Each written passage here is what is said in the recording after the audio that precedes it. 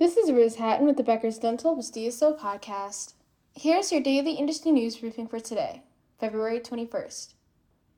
First, Effingham, Illinois-based Heartland Dental recently added a Maryland dental practice to its network. The DSO affiliated with Cosmetic and Advanced Dentistry in Owen Mills, Maryland, according to a February 10th LinkedIn post. The practice is led by Dr. Edward Lazar and Dr. Andrei Doroshenko. Heartland Dental supports more than 1,700 locations in 38 states and Washington, D.C. The DSO plans to open at least 90 de novo practices and affiliate with 60 to 80 additional practices in 2024. Second, Roseland, New Jersey-based Abra Health Group, a dental and medical support organization, recently opened a dental and pediatric primary care facility in Newark, New Jersey.